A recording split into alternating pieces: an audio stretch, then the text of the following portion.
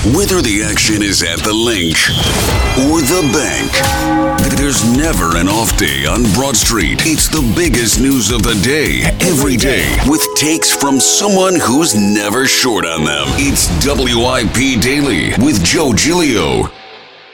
Welcome on in, WIP Daily. Joe Giglio with you, reacting to what else? Another Eagles win. All this team does is win under Jalen Hurts and Nick Sirianni. Yesterday, it wasn't pretty. At times, it felt like it was going to be a loss.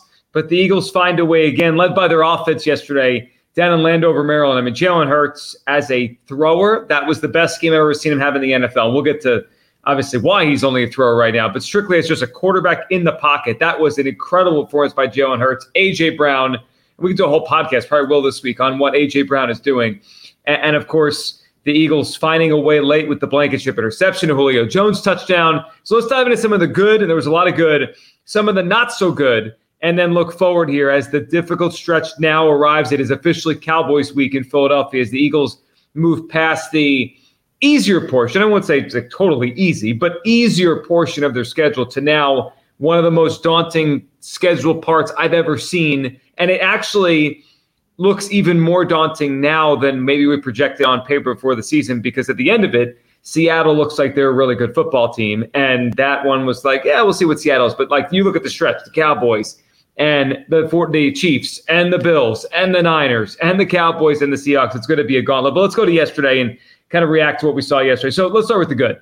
And that is Jalen Hurts. Yesterday, Hurts was phenomenal. I mean, phenomenal throwing from the pocket. Clearly hampered by the knee. You saw it on the play when they tried to hurry up when Devontae really didn't catch the ball. And for whatever reason, Ron Rivera's clueless and did not challenge. He's limping. I mean, he's limping to get to the line there. You wouldn't know it by the way he's throwing the football, though. For the most part, highly accurate, deep passes down the field. You know, he had time yesterday. He navigated, didn't turn the football over through the air. He had the one fumble on the tush push. That of all his turnovers this year just feels the most fluky. It's just like he never probably grabbed the snap correctly, and then all of a sudden it's a pile and the ball pops out. I'm not going to kill him for that. It's a problem. Turnovers are a problem. But that one, it wasn't about his quarterbacking. It wasn't about his ability to read a defense or dissect the defense. That was just a weird play there. But Jalen Hurts, I mean, if you go on EPA per pass play, it was the best of his career. 29 of 38, 319 yards, 4 touchdowns, no picks. He won them the game. Like, they needed to win a shootout yesterday, and his arm won them the game, which, just think about it. I know Sirianni was asked after the game, and he kind of dismissed the question. But he was asked after the game, could Jalen Hurts have done this 2 years ago? And I'll answer it. No, he couldn't have. I mean, the version of Hurts 2 years ago could have not won a game without his legs. And he couldn't have won a game like this without his legs, where he needed to throw the football a lot and he needed to throw it down the field a lot accurately and make big plays to bring them back. It was an outstanding performance by Jalen Hurts. Now, the other guy that now is kind of goes hand in hand with Jalen Hurts, because the two of them are becoming the best duo in the league, it's A.J. Brown. What we're watching right now is remarkable football by A.J. Brown. The catch he had one-handed in the front corner, the left end zone there, just ridiculous. And I said they practiced it a couple days ago and all that in practice, and he did it there. What we're watching now is one of the great receiver seasons in NFL history. I mean, really, in NFL history. You go back, and I would imagine A.J. Brown through 8 games is probably within the top 10 ever in yards within the first 8 games of a season. I mean, this is ridiculous football, and it's a combination of the power he has, his ability to box out wide receivers. Like, there's no defending A.J. Brown on a slant route. It's like you can't go through him because he's too big. You can't go over him because he's too strong, and you can't tackle him when he catches the football because he's just built differently. He is Anquan Boldin with a lot of speed. He's playing with an immense confidence right now, and I can't believe, dating back to the summer, that there were even debates around here on who the Eagles' best receiver is. It is 1,000% A.J. Brown. And look, Devontae had a nice game yesterday, and a good game. Devontae's a good wide receiver. But A.J. Brown is a special wide receiver. And you go back in Eagles history, we've never seen anything like this. Through the first 8 games of the season, A.J. Brown, 60 receptions for 939 yards. He has 5 touchdowns down. T.O. in 04, which I think a lot of people would say is the best Eagles receiver season of all time. He got hurt late in the season, but what he was doing there, he had 49 receptions. So A.J. clears him by 11 catches, 750 yards. A.J.'s almost 200 yards above that. T.O. did have 9 touchdowns. I think he had 3 in the week 1 game against the Giants in 2004. So, the pace post week 1 is pretty similar. But the reality is, this is ridiculous. We're watching from A.J. Brown right now. He is moving up the charts for Offensive Player of the Year over at FanDuel. I think he's now 3rd in the Offensive Player of the Year category. It's Tyreek Hill plus 140, Christian McCaffrey plus 160, and there's A.J. Brown at plus 750. A legitimate chance to win the Offensive Player of the Year award. And, sometimes I think we get caught up in balance when it comes to a team and how they approach things. The Eagles are starting to remind me of a basketball team that has, let's use this example, the Warriors, right? When the Warriors were great, it was Steph and it was Clay, and then eventually, obviously, Durant arrived. But it was Steph and Clay. And they took the basket. They took the ball. They took the shots over and over again. And it wasn't crazy, and it wasn't at a turn to look up at the end of the night with a box score and have, 27 attempts for Steph Curry and 20 attempts for Klay Thompson, and then you smatter everybody else in with Draymond with 6 or 7 or 8 or 9 or 10, and then whoever else was there at that time, Iguodala, whatever, and then leave Durant out for a second. That's this Eagles team. Like Jalen Hurts yesterday was 15 of 15 when targeting A.J. Brown or Devontae Smith when throwing the ball to those guys. Just throw the ball to those guys. Like, they're that good. They can't be covered. They don't have to force feed in a third receiver. Now, Julio Jones had a big catch, and that's a good role for him in the red zone there.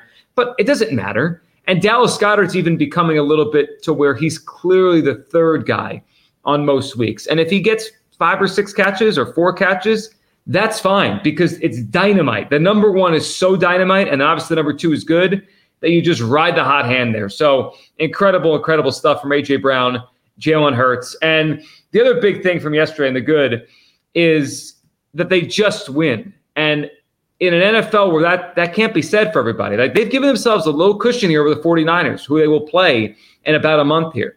And the runway there now for the Eagles as they enter this tough stretch, they've given themselves some breathing room, some room for losses. We can just call it that way. No one wants them to lose games, but they can drop a few of these and it's not going to kill their chances to be the number 1 seed. In fact, if they win the right games over the stretch of the season, they could lose to Kansas City and Buffalo, and it really doesn't mean anything. If they beat Dallas twice and beat the Niners, they will have a really great chance to be the number 1 seed just by taking care of business late in the season against the Giants, who are terrible, and the Cardinals. The Eagles could get themselves to about a 13-win mark with losses to the Chiefs, with losses to the Bills. As long as they win the right games, they're going to have an outstanding chance to be the number 1 seed. If they beat the Niners, they have the head-to-head. They already have a 2-game cushion. If they beat the Cowboys twice, they'll win the division. So it's all now kind of laid out in front of them. The only team that they can't affect themselves is the Lions, and the Lions' schedule is really light. There's a real chance that team goes 13-4. So that might be, kind of we look in the rearview mirror and say, if the Eagles beat Dallas and they beat the Niners, I think the assumption would be they lock in the number 1 seed. Detroit still has a chance to get it because they're coming from they're just coming up the fast lane. Like nobody's there with them in that division and nobody's there with them with that schedule. But that's for a later day. But they've set themselves up. Last good thing from the game yesterday, defense, we'll get to them in a second, wasn't good. But man, Hassan Reddick, he's the best closing pass rusher in the NFL. It's just like the Rams game, just like last week. Like you need a sack and it's time to finish the game. I want Hassan Reddick on the field. The defense was mostly quiet. They didn't get to Sam Howell all day. He torched them. But Reddick late, he just lives for those moments to close out a football game. So there's all the good from yesterday. Let me hit a couple of things that were not so good, and then we'll get Tucker's thoughts on another victory for the Eagles here. So the not so good was the defense. And we are about halfway through the season. And I would be lying to you if I said I had a great feel for how good this defense is. They've had some good moments. They've had some good weeks. Last week was an outstanding week. But they've also had games like yesterday where you say, what are they doing? Like, they can't stop anybody in the passing game. And it's the opposite of last year. They stop the run very well, but they can be beat in the pass game. And I have a kind of a worry that some of the good that they've done this year, let's say the last 2 weeks leading into this game, they played well against the Jets and they played great against Miami. Was that more circumstantial? Let's say the Jets stink, Zach Wilson stinks, and Miami was without the left tackle, the left guard, the center, the receiver went out. Was that more circumstantial that night? Tyreek Hill dropped a pass. They had a penalty, wasn't called on Bradbury. We may have gone too far with the praise last week at their defense. Not that they deserve any, but the reality is you play out all the games, the good and the bad, and you add it all together. That's what teams are. The Eagles wake up today 16th in the NFL in yards per play. They have not been a very good pass defense. And now they're about to go up against Dak Prescott and Patrick Mahomes and Josh Allen. And we'll see what the Niners are at that point. But I imagine better than they are today with Brock Purdy and those weapons. And then Dallas again, and then Geno Smith. It's going to be a gauntlet for this pass defense. And I don't think it's about not having the right players up front. And they added Kevin Byard. Look, yesterday Blankenship did not have a great game till the interception. I'm starting to wonder about the corners. I'm starting to wonder about on the outside if Bradbury and Slay have lost a step each, or they're not quite what they were last year. And it's kind of bringing the whole thing down, because right now it looks like a middle of the pack defense that has flashes of excellence. That's obviously a concern, and Sam Howell destroyed them yesterday. Other quick concerns, Jalen Carter, MRI today. We'll see what that is. They need him. Jalen hurts his knee. Sirianni after the game said, he played really well, even though he couldn't run or didn't want to run. He's kind of tripped over his words. He might not be able to run right now. I mean, that element of their offense might be out right now, which is obviously a big thing. And if teams realize that, they'll key on that. So, it was a good win. They came back. Last thing, and then Tucker's thoughts. This is the second time against the Commanders the Eagles have scored a touchdown late when they didn't have to. They did it in the first game, and that obviously led to overtime. And then yesterday, DeAndre Swift, if he just slides, there's 1:57 to go, no timeouts for the Commanders. It's like a first down if he crosses, the 4-yard line. If he just slides, the Eagles take knees, the game is over. Obviously that game still was over anyway, and it didn't matter because they got the onside kick. But I can't, it's just crazy how many times this keeps happening. Like, this happened to the Eagles in the Super Bowl. They should realize it by now. Just end the game with the ball in your own hands. All right, good win yesterday. Tucker, what'd you take away from a shootout win over the Washington Commanders? My big takeaway was just how well Jalen Hurts threw the ball. And I jokingly, tweeted during the game, it seems like their offensive game plan now is just throw it up to A.J. Brown and Devontae Smith and get out of the way. And it works. Like, why question it when that seems to be what they have the most success with? But it is a little concerning that they really aren't having a lot of success running the football. Maybe getting Cam Jurgens back will help that, because Sua Opeta's arrival into the starting lineup, I think, coincides a little bit with the step back there. But I just think it's crazy. They put up 38 points and fumbled the ball twice inside the 5-yard line, right? Like, they had a real easy shot at putting up 50-plus points over this Washington Commanders team yesterday, and didn't, just due to a couple of mistakes on their own volition. But I think offensively, this is the best they've looked all year, even with Jalen Hurts not being able to run, even with the running game kind of being stifled. I mean, this is the best passing offense we've seen since 2017, maybe even better than that. I mean, what we've seen so far from them has been great. You mentioned the secondary. I saw a lot of people saying, they need to fix the secondary.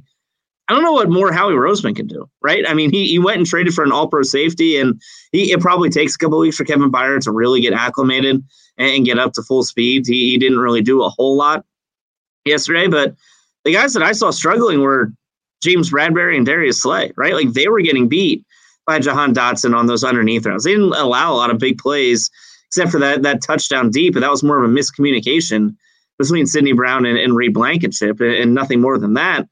I think it's a coaching thing. I think the back end of this defense, like, those are the guys you're going to have. And there's been a big deal made about how they have, 8 different starting secondaries in 8 different games or whatever.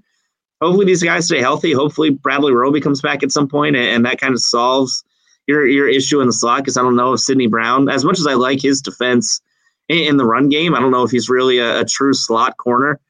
He's more of a third safety who I think can come in dime situations or help the linebackers in a rushing spot. But I look at this team, and it feels kind of lopsided right now, because offensively they're top 5 in just about every category, and defensively they're great against the run. They're the number 1 run defense in football, but against the pass and overall, they're middle of the pack or below average, and they just kind of have to figure things out. And I know it's an offensive league, and I would certainly take this over having a bottom half offense and a top 5 defense, but it is a little concerning, because you can see, as great as the offense has been, if Jalen starts to struggle a little bit more, if that knee starts to bother him a little bit more, if teams are able to take away A.J. Brown or Devontae Smith, they're kind of riding a fine line right now where if something falls apart offensively, I don't know if defensively they have the answers right now to shut down teams on a consistent basis. They probably don't, especially as these good quarterbacks come up between Dak and Allen and Mahomes and all these guys are going to see in the next few weeks.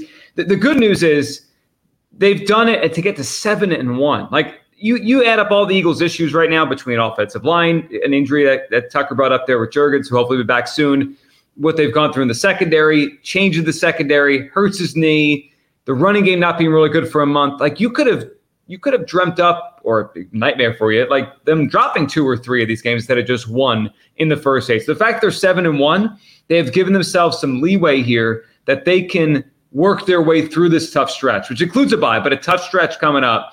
It's a really good football team, and they have a real chance to go win a Super Bowl. Like that's the biggest thing right now. They are a really good team. They have a real chance to win the Super Bowl, and Jalen Hurts just played the best game we've ever seen him play throwing from the pocket. That is very encouraging as he deals with a bone bruise that is. I appreciate everyone listening, subscribing, following WIP Daily. We'll talk tomorrow. Thanks so much for listening.